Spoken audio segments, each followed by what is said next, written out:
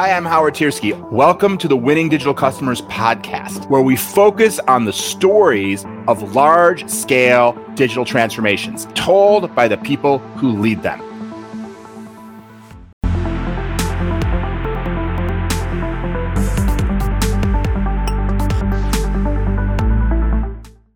Hey, everybody. Welcome to another episode of the Winning Digital Customers podcast. I have a fantastic guest today, a great friend who has an amazing new edition of his book coming out. You're definitely going to want to hear about this. Please join me in welcoming the infamous David Meerman Scott.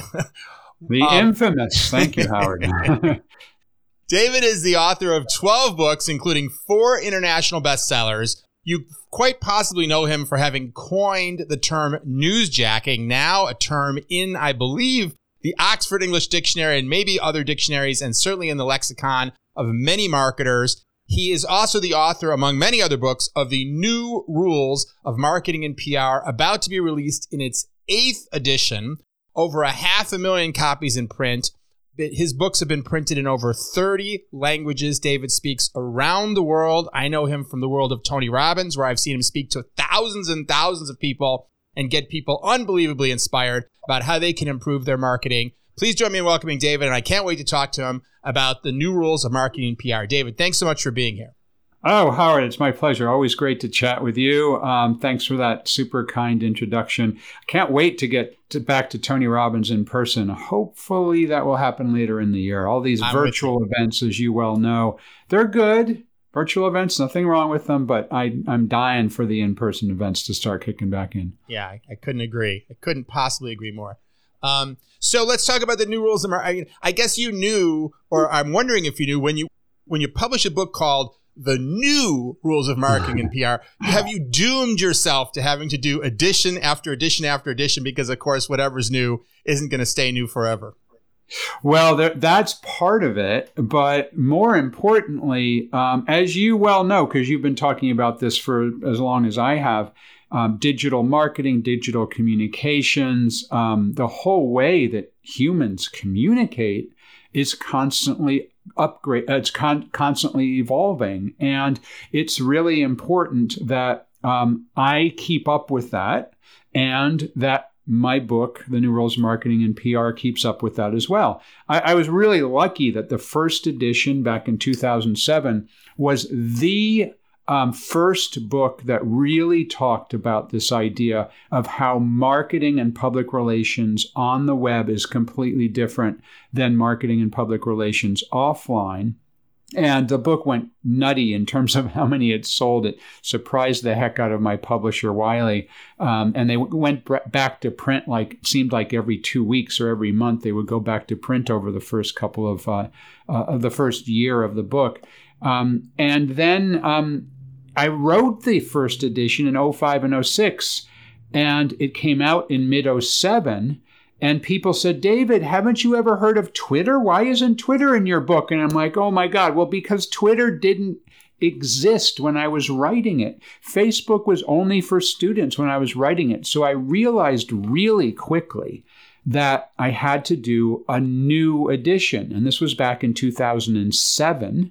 So I started planning for the new edition, which eventually came out in 2008.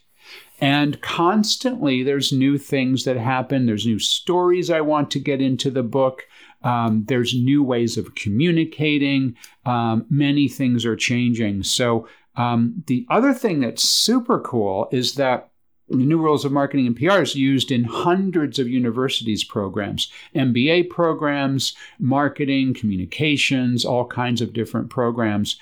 And obviously it needs to be fresh and have a copyright date that's recent for the universities to adopt it. So that's another reason why I have to continually keep it updated, is so that when it's used in university classrooms, it is just the freshest information that's out there. Yeah, absolutely. And I couldn't agree more. The world of marketing and communication, I mean, it's just changed at a dizzying pace, and people's behaviors have changed substantially with COVID. So I can see the challenge of just the print, not just the print medium, but the whole publishing, the classic publishing cycle as being challenging when you have such current information than the time it takes to actually finish a book and get it printed out there. But great that we've got a new one And I think for anyone listening who's got the book, given how much things have changed, you just have to view this book like the Ernst & Young tax guide or something. You got to get the new one for the new year. You can't do your taxes with 2 years ago's book.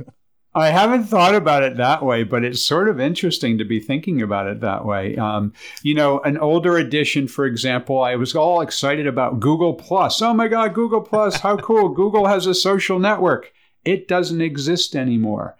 The social network Vine, which was a short form video service, doesn't exist anymore. At the same time, Clubhouse is brand new and TikTok has really taken off. So there's new kinds of tools that I have to constantly write about. And Howard, I mean, you and I are buddies, and just among us and maybe your few thousand fellow friends who are listening in on this, the idea of doing a new book every couple of years keeps me current. Because I don't know about you, Howard, because you and I have been doing the same thing for a while. We advise clients, we speak at conferences and so on. I kind of live in fear of being that person that people say, oh, he kind of knew what was going on a decade ago, but he's lost touch. I live in fear of that, Howard.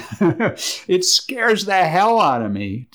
Excuse my language. So having to update this book every couple of years keeps me on my toes. I don't want to have a conversation with someone and have them say, oh, what about this? And I'm like, what's that? I'm like, what do you mean, what's that? What's wrong with you? So a selfish reason why I love updating the book every couple of years is it's keeping me current. So maybe I'm like to extend your analogy, maybe I'm like the tax preparer who has to study the tax laws every year so they don't make a mistake when they're filling out people's tax forms. Yeah, no, I share your anxiety there. I mean, early in my career, I was in my 20s, and my career zoomed forward way farther than it would have just because I was a digital guy with 1 year of experience at a time when there was almost nobody with any experience. And so all of a sudden, I was a vice president. I was moving way past where I otherwise would have been just because I just stood in the right line. It was mostly just luck in terms of what I focused on. But being young then was good. If you were telling, I was 25 years old telling the 50-year-olds what to do. Because no one would trust a 50-year-old on what to do with digital. This is 20 plus. So now I'm 50-something. And so now it's like, right. I'm the old guy. So, yeah, we got to make sure we're not getting out-knowledged by so you know exactly where I'm coming from on that. Yeah, so totally. That's super cool. Well, let's get into the details. I know I almost want to ask you two different questions. One is, what is the new stuff? When you went to update the book, what are the things that people know, the cutting edge stuff? And then I think it might be later be interested in talking about what are the timeless components that you wrote about 15 years ago that you're still talking about. But let's start with the fresh new stuff. What did you have to add to the book? What are things people that may be behind themselves that you can help them in this next few minutes make sure that they're thinking about? Well, one of the most interesting things that I'm like obsessed about right now is the idea of how you can harness the positive aspects of AI in order to enhance the way that you communicate. But then, and I'll talk about that for a moment, but then there's also the negative aspects of AI and algorithms, and we need to all be aware of those negative aspects. So first, let's look at some of the cool positive things that are going on now. Artificial intelligence and using it on various forms of communications, marketing, public relations, and writing, and so on, has given us the opportunity to have some really cool tools that can help make our jobs easier. In other words, it can take some of the tasks that we used to have to do or that people in our department had to do if we're running a larger organization that took time and that maybe, had the potential to be a problem because you really have to focus on getting things right. Now, I'll give you a specific example. I'm a big fan of an AI service that's called Lately AI. And what they do is they take long-form text content or long-form video content, and you drop it into their AI engine, and it cuts it up using AI into short-form pieces of the same type of content. So I use that to take an entire blog post, drop it into the AI engine, and it creates tweets for me. Or I can use it to take an entire video of me speaking for an hour, drop it in. It creates short, less than a minute clips that are ready for social media. So taking a full blog post or even a chapter of a book used to take me an hour or 2 hours or 3 hours to figure out what are the 10 or 15 or 20 tweets that should go out, and then putting them into Twitter and scheduling them and getting the right links and getting the right photos and so on. And it was a big task.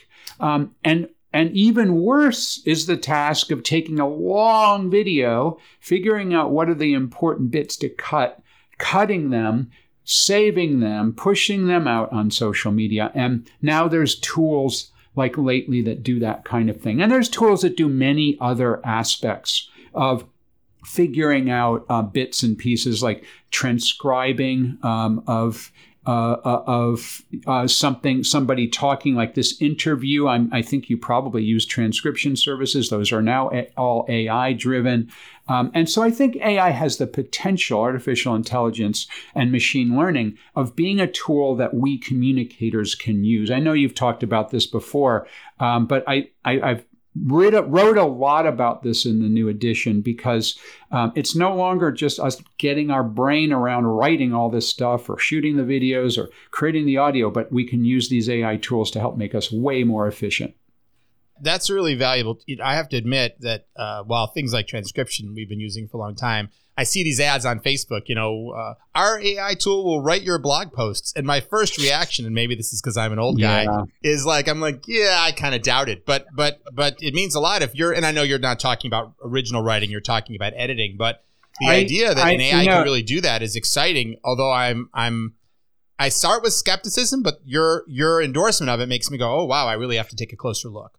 Well, it's interesting because I'm not sure if you know, but early in my career, I worked at financial information companies. I worked for companies like Dow Jones and Thomson Reuters in an early part of my career, starting when I was young, like you were talking about, in my early 20s. And when you had to create a news, and I wasn't in the editorial side, I was on the marketing side, but the editorial side that would create a news story from an earnings press release that companies have to do every quarter, you had to have a human being look at the earnings press release, put the proper data into a news story for Reuters or Dow Jones to push out. All of that is now generated by AI, because they can just read the press release. The AI engine can read the press release and say, okay, here is what their quarterly earnings are. Here's what their annual earnings are projected to be. Here's what last quarter was. Here's what last year's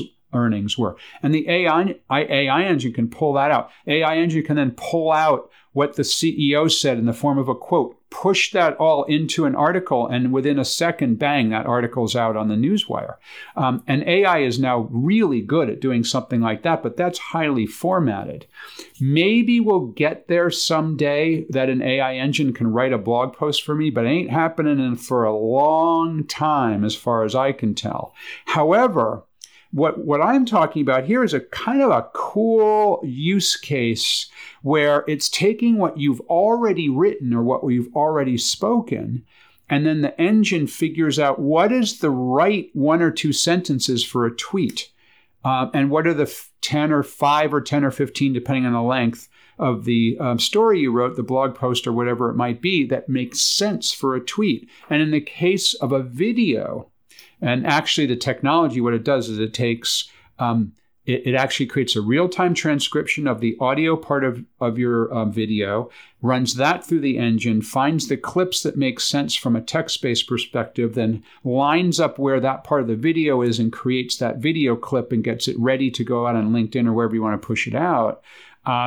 It's the AI engine's really good at that. You still have to go in and edit, make sure it's okay, and make a tweak or two, but it does a way better job than even just a couple years ago at at making our life easier. And this is just one tool. It's called Lately, but there's many other tools out there. And I found Lately to be so cool. I actually invested in the company and became an advisor because I thought it was that interesting and that cool.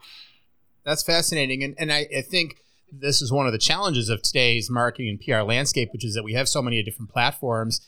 And if you really want to be effective communicating on them, like there's tools like Hootsuite that are like, hey, just put your content in and I'll push it out to every platform. Well, I think the truth is, what works on Instagram isn't, what works on LinkedIn isn't quite the same as what works on Facebook versus Instagram. Some of it's just as simple as different aspect ratios of videos and photos and things. And some of it's more nuanced, like the right length of copy that works well and stuff. So to the degree as we have this proliferation of platforms that we can get some help in taking one core idea and adapting it, that efficiency is certainly very attractive. Absolutely right. No question about it. And I'm constantly keeping my mind open for what the next steps are there. In fact, an organization I can recommend to everybody who's thinking about this like I'm thinking about it is called the Marketing Artificial Intelligence Institute. And I also happen to be an advisor to that institute and spoke at their inaugural conference. But Paul Reutzer and the team there are doing a great job at figuring out what are the new tools that are coming out. They have a bunch of research report and analysis and events where people like us who need to know what are the tools that are out there so we can talk about them, but also what are the tools that we can use ourselves. The Marketing AI Institute is a really good resource to kind of learn that kind of thing. So I talked about them in the book too, Paul. I quoted Paul extensively in the chapters about AI and how to use AI for marketing and public relations. Oh, that's great, and we'll make sure to put these links in the show notes as well to Lately and the institute you just mentioned, so people can easily find them. So beyond AI, are other categories of things in the new book that you wanted to make sure to include in the 8th edition?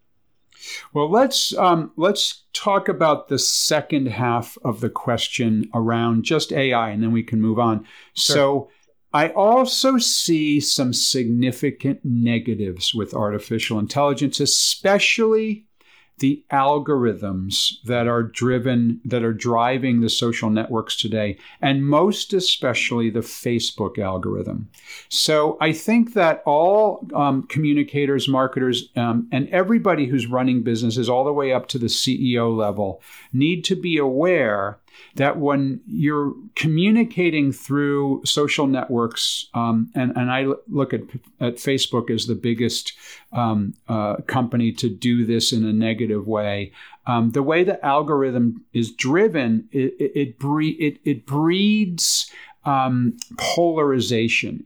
In the world of politics, it puts the blue team against the red team. It puts the people who believe that vaccinations are safe and effective against those who believe that vaccinations are not safe and effective. And it makes a polarized kind of world.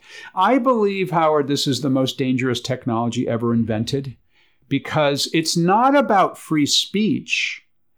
Free speech, I'm a huge believer in.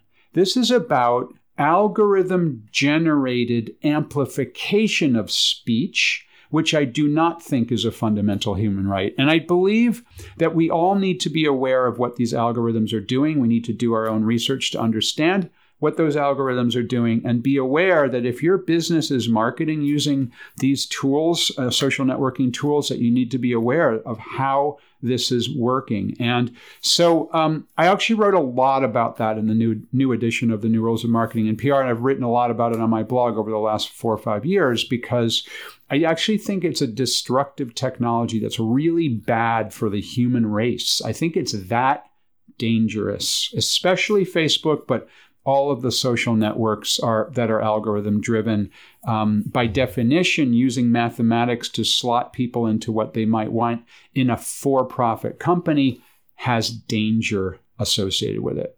Yeah, it's like that old quote: "The power of the press belongs to those who own one." Today, it's anyone can publish, but if you don't have reach, then it's less about the power of the press now. It's more about the power of the distribution. And if in order to be distributed, in order to be seen, you have to take an incendiary position, then that really isn't free speech, right? Because you have to conform to a certain style that may not be what you want to communicate.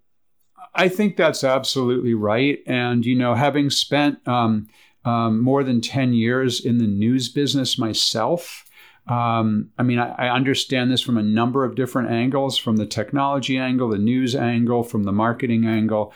And I really do think that it's dangerous. We all need to pay attention to it. So that was the kind of caution here. Yeah. It's not all like exciting. This is new. How wonderful. We're all going forward in a great way. There are danger signs to it. So I made sure in the new edition of the New Rules of Marketing PR to point out some of those aspects of it. Yeah, and I'm curious, any thoughts for the marketer who might say, let's say someone buys into what you're saying, that it is dangerous to fall into this us against them approach to content, and at the same time, Facebook and these other platforms offer potentially the greatest reach in human history to reach people and reach targeted audience. So it's hard to just walk away from them as well and say, no, I don't want to play by their rules. Any tips on how to accomplish the reach without being evil?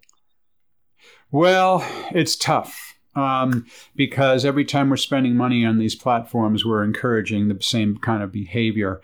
I do think that it's essential for every business, every marketer, in fact, every person out there to have their own real estate on the web. And what I mean by that is, as social networks have taken off in the last decade, many companies, many organizations, and many people have said, I used to have a great website. I used to have a blog on my website. I used to publish my content on my own properties, are kind of backing away from that and focused on publishing on social networking properties. So we've already talked about a number of the dangers. If you spent years creating a presence on Google+, you're out of luck. Google closed it down.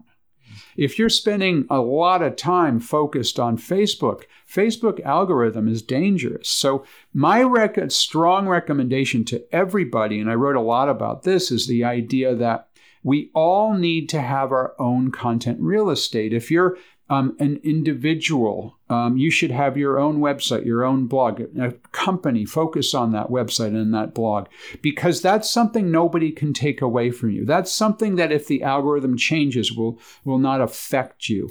That's something that people come to you and you have the ownership over the way it looks, the way it feels, how it works. And then my recommendation, quite strong recommendation, is then use the social networks to drive people to your content real estate. So I'm not suggesting you abandon all of those social networks. I myself am still using Facebook, even though I've been very critical about Facebook.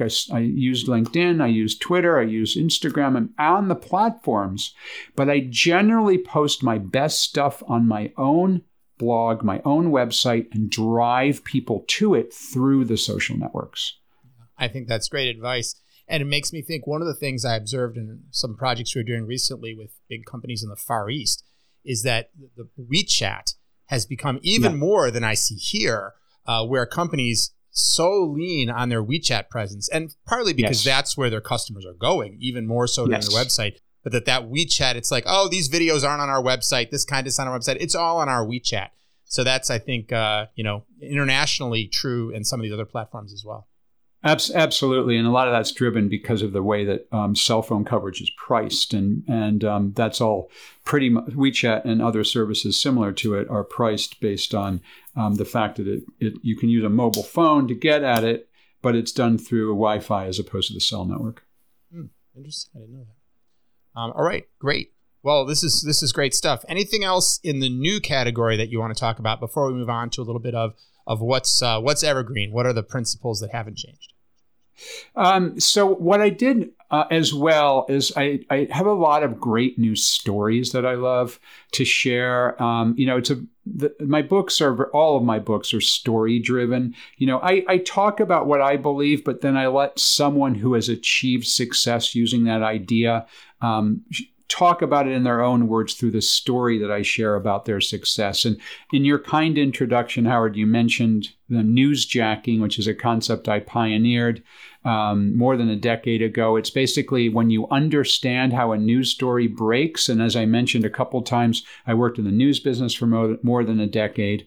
News stories break in real time. And reporters are looking, when a news story is breaking, for someone who has expertise around the topic of that news story. And especially if it's something new or something that people hadn't thought of, what I call serendipity, happy accidents, a news story is breaking around your area of expertise, then that's an opportunity to create content in the form of a blog post, YouTube video, whatever it might be, that then you can either share with the media directly through Twitter or other social networks or in a press release, or they can find when they're looking for someone who's got that expertise. So one of my favorite news stories in the book, a brand new story for the new 8th edition of the New Rules of Marketing PR, is a story about newsjacking, and it's from a lawyer, and his name is Russ Alexander. And so he's a lawyer in Canada. And in the Toronto area, he's got a number of different offices. And he's a specialist in family law. So there's where the expertise comes in. He's an expert in family law. And he saw me speak at a Tony Robbins event back in January of 2020, one of the last events I did before the pandemic shut everything down. And what Russ realized is that when the pandemic hit, it had tremendous meaning to his area of expertise, this idea of family law, because one of the things he focuses on are things like custody around children of divorced parents. Now, what happens, Russ said to himself in February and March of 2020, what happens when one member of a divorced couple wants their child to go to in-person school, another of the divorced parents says, no, I want my child to go. I don't want my child to go meet people in person. I want them to attend virtual school. There was no law written around that. And reporters and editors were beginning to write stories around that. So what Russ Alexander did was he decided, based on learning about newsjacking in one of my presentations, he decided that he was going to become the expert on COVID-19 and family law. So he read up, he went to the courthouses where these decisions were being argued and decided by the judge. He then created a COVID-19 and divorce information center on his website. He created blog posts on his website. He created YouTube videos and posted them as embed links on his website. His website at russellalexanderlawfirm.com, I forget his exact URL, but Russ Alexander, it became the number one place in Canada to learn about the aspects of COVID-19 and family law. Then it generated tons of media attention because he became the go-to expert. He was interviewed many times in the Globe and Mail, the most important newspaper in Canada, CTV, the most important television station in Canada, magazines, newspapers, radio, all interviewed him. And I spoke with him a couple months ago, and he goes, David, it's been so important to my business because I'm actually growing. He said he grew by 30% last year. When other lawyers were actually slowing down, he had to hire 5 new attorneys just to handle the business. And so what this is a number of different things we've talked about rolled into one. It's the idea of newsjacking. So it's the idea that when you have an area of expertise, and we all do, we all have an area of expertise, either ourselves or for our business, push that out when the moment is right, when the media is interested in that area of expertise. That's called newsjacking. Second thing, push it all onto your own content real estate, which is what Russ did, the COVID-19 and Family Law Information Center. Then have the media find you or reach out to the media, generate interest among the media, and then that will serve to drive new customers, which will then want to do business with you. So I love this example of all kind of combination of some of the things I talk about in the book. And it's one of the newer stories in this new edition that I love the most, is because anybody can do this. I can do this. You can do this. Anybody who's listening or watching in on this discussion can take advantage of this idea of putting out content at the right moment when the news is breaking in an area that you've got expertise around.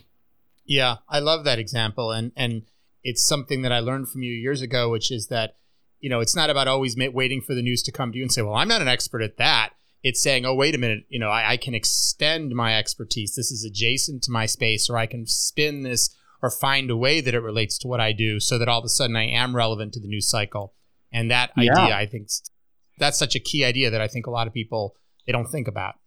They don't. And the traditional, the traditional PR job has always been to write a press release or talk about something when the company is ready. Oh, we've got a new product. Let's do a press release. Or, oh, we just, you're just doing our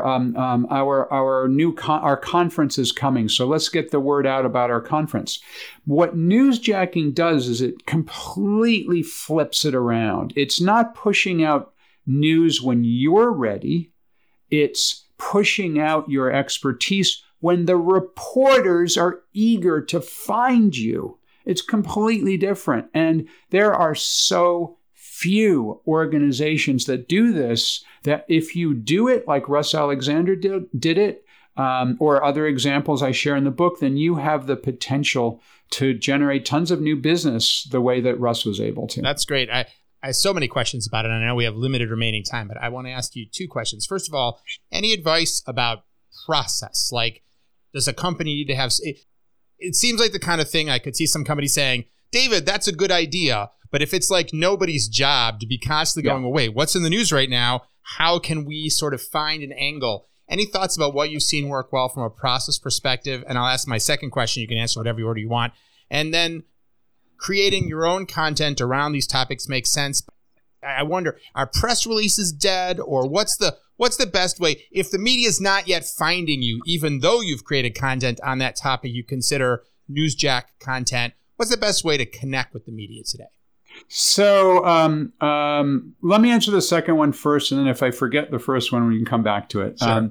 So firstly, I think when you have something you want to get out there, my recommendation, as I said earlier, put it on your own website. You want to drive people to your real estate. So that can be the news section of your website. It can be your blog, some other place that you own the real estate to. That's super important. Then you can use social networks to get the word out there. I recommend seeing if there's a hashtag that is beginning to develop around that news story. And if it's a breaking news story, sometimes that will happen is there'll be a hashtag that will start to develop on Twitter. Especially Twitter is important because the members of the media are active on Twitter. So you want to be pushing the link back to your blog or your press release on Twitter, if using appropriate hashtags if they exist.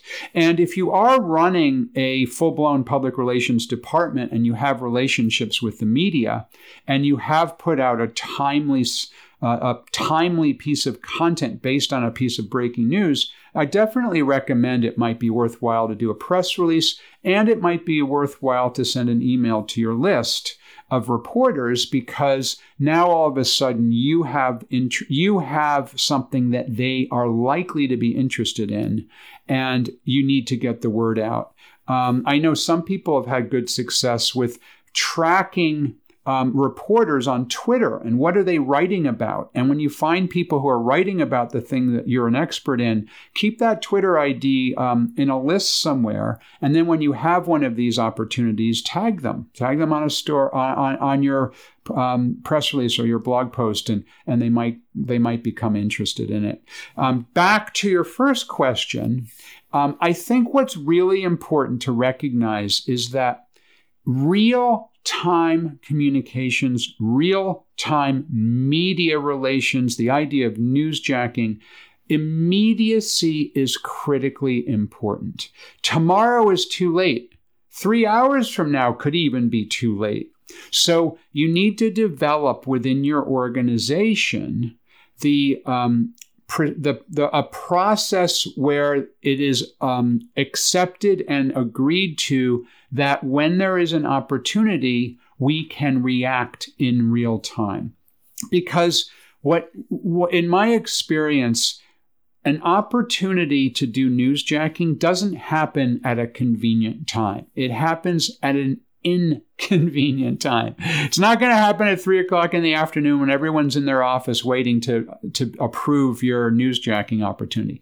It'll be at night. It'll be on a weekend. It'll be on a holiday. It'll be when the boss is on vacation. I mean, you've got to have the process in place. Now, I know a lot of organizations, almost all big organizations, have a crisis communications plan. What is a crisis communications plan? It's like something that was developed 5 years ago by a PR agency. It's in a thick notebook, and it says, "Here's what's going to happen if we're in a crisis, if there's something that's really badly affecting the business." I think people need a real-time communications plan too. That's not a dusty binder that sits on a shelf somewhere, but instead is a working document. A working understanding that says these 5 people, 10 people, or however many people make sense, have the authority to be able to push something out on our Twitter feed or push something out onto the blog or create a press release without having to run things up the food chain or at least be able to do it with 1 or 2 people to look at it very, very quickly. And then you have people's cell phones so that you can communicate with them instantly, because it's going to happen at an inconvenient time and you have to be fast. There are not that many organizations set up for this. There are organizations set up to be fast during a crisis, but not very many organizations are set up to be fast during an opportunity to generate interest among the media and potentially new business. And so another part of your question was who has the responsibility to watch for the news. I think a number of people should be thinking about real-time communications on a regular basis. Now, what I personally do and what I recommend to people is on your mobile phone, just 4, 5, 6 times a day, just scan the news feed. I happen to like Google News. I turn all the personalization off because I want to find a story that I never expected to appear. I use also Google News on my desktop, my notebook computer as well. And it only takes 2 or 3 minutes, 3 or 4 or 5 times a day to peek at what's going on in the news to be able to understand if there's a story that might make sense for me to push something out about in real time. I actually found one that I wanted to talk about today, as a matter of fact. As we're recording this, Howard, it is the 50th anniversary tomorrow of the landing on the moon of Apollo 16. And I know Charlie Duke, the 10th man to walk on the moon. I actually went on a zero-G flight with him a couple of months ago. So I'm going to push something out tomorrow. Maybe actually might push it out today on my blog that references the 50th anniversary of Apollo 16, which I never would have known had I not seen it pop up on my news feed. Yeah, well, that's great. And it makes the point that some of these things are predictable. You could have known, someone could know that 3 months ahead of time. I could have planned for that. And you know the Super Bowl is coming. You know the U.S. presidential election is coming. You know that the World Cup soccer is coming. Right. You know that Wimbledon is coming. You know the Oscars are coming, whatever it is. That is true. And I could have remembered that the anniversary was coming up. But the ones that really have the potential to make your business explode because you're out there in front of it are the ones that you never, ever saw coming. Yeah. When you mentioned that, it reminded me of something I've heard you talk about before about the Super Bowl in New Orleans, which I actually was there because we were doing work for the NFL when the power went out. And I think it was Oreo, right? You were there? I didn't realize you were there. That's super interesting. Yeah, I was there. And we all thought it was terrorism. It was a scary moment. But on the lighter side, then I think was it Oreo? Was it the example you gave? Yeah, it was Oreo. They said you can still dunk in the dark, and that was possibly still the most famous example of newsjacking. And I had already started talking about newsjacking when they did that. So it was a cool example for me to share. But, the power goes out in the Super Bowl and everyone's like, what's going on? But Oreo as a brand immediately on Twitter pushed out something that was a real-time. It was an image, it was a great photo and graphic, and they pushed it out instantly, which was super cool. Clearly someone empowered, and to your point, not a convenient time, right? Sunday evening. It was not a convenient time. It was not a convenient time. And I give them a ton of credit that they were ready to do it. And they pushed that out right away.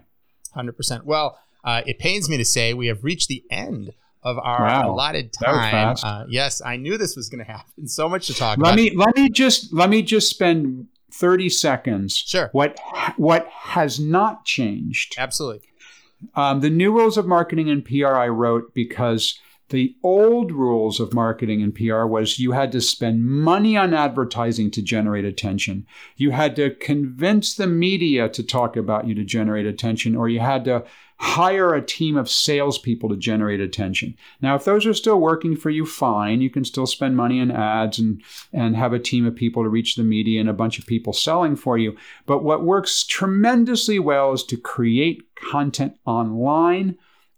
That's what I call the new rules of marketing and PR. That has not changed in the 20 years I've been talking about this, or the 15 years since the new rules of marketing and PR has been around. Great. And as I was about to say, given our limited time here, this is why David has written an entire book on the topic, which of course we could never get through all the knowledge that he has to share on this topic in a 30-minute podcast. So I definitely want to encourage everyone to pick up a copy. And David, can you let people know, where would you want them to go? Is there a website for the book, or do you want to send them right to Amazon? Where should they go if they want to learn more about you, they want to learn more about the book, get a copy, etc.? So one of the things I talk about is search engine optimization. I am the only David Meerman Scott in the entire world. So if you Google me, you get me and only me. I've been using my middle name for now 20 years because there are so many David Scotts out there. So there's actually a new rule right there, is make sure that people can find you. So just Google my name. You'll find me on most social networks. I am DM Scott, DMSCOTT. New Rules of Marketing and PR, whatever bookstore you love, please buy it there. Well, couldn't agree with that more. Thank you, David, so much for being here. This was fantastic, dense insight in our time we had today. So I really appreciate that. Thank you.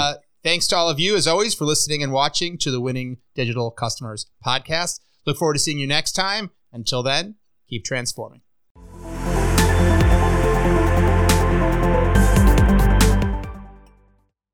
Thanks for joining us for this episode of Winning Digital Customers, the podcast. Find more great episodes at wdcpodcast.captivate.fm, on Spotify, Google Podcasts, Overcast, or wherever you listen. And visit winningdigitalcustomers.com to learn more about the Wall Street Journal best-selling book that inspired the podcast.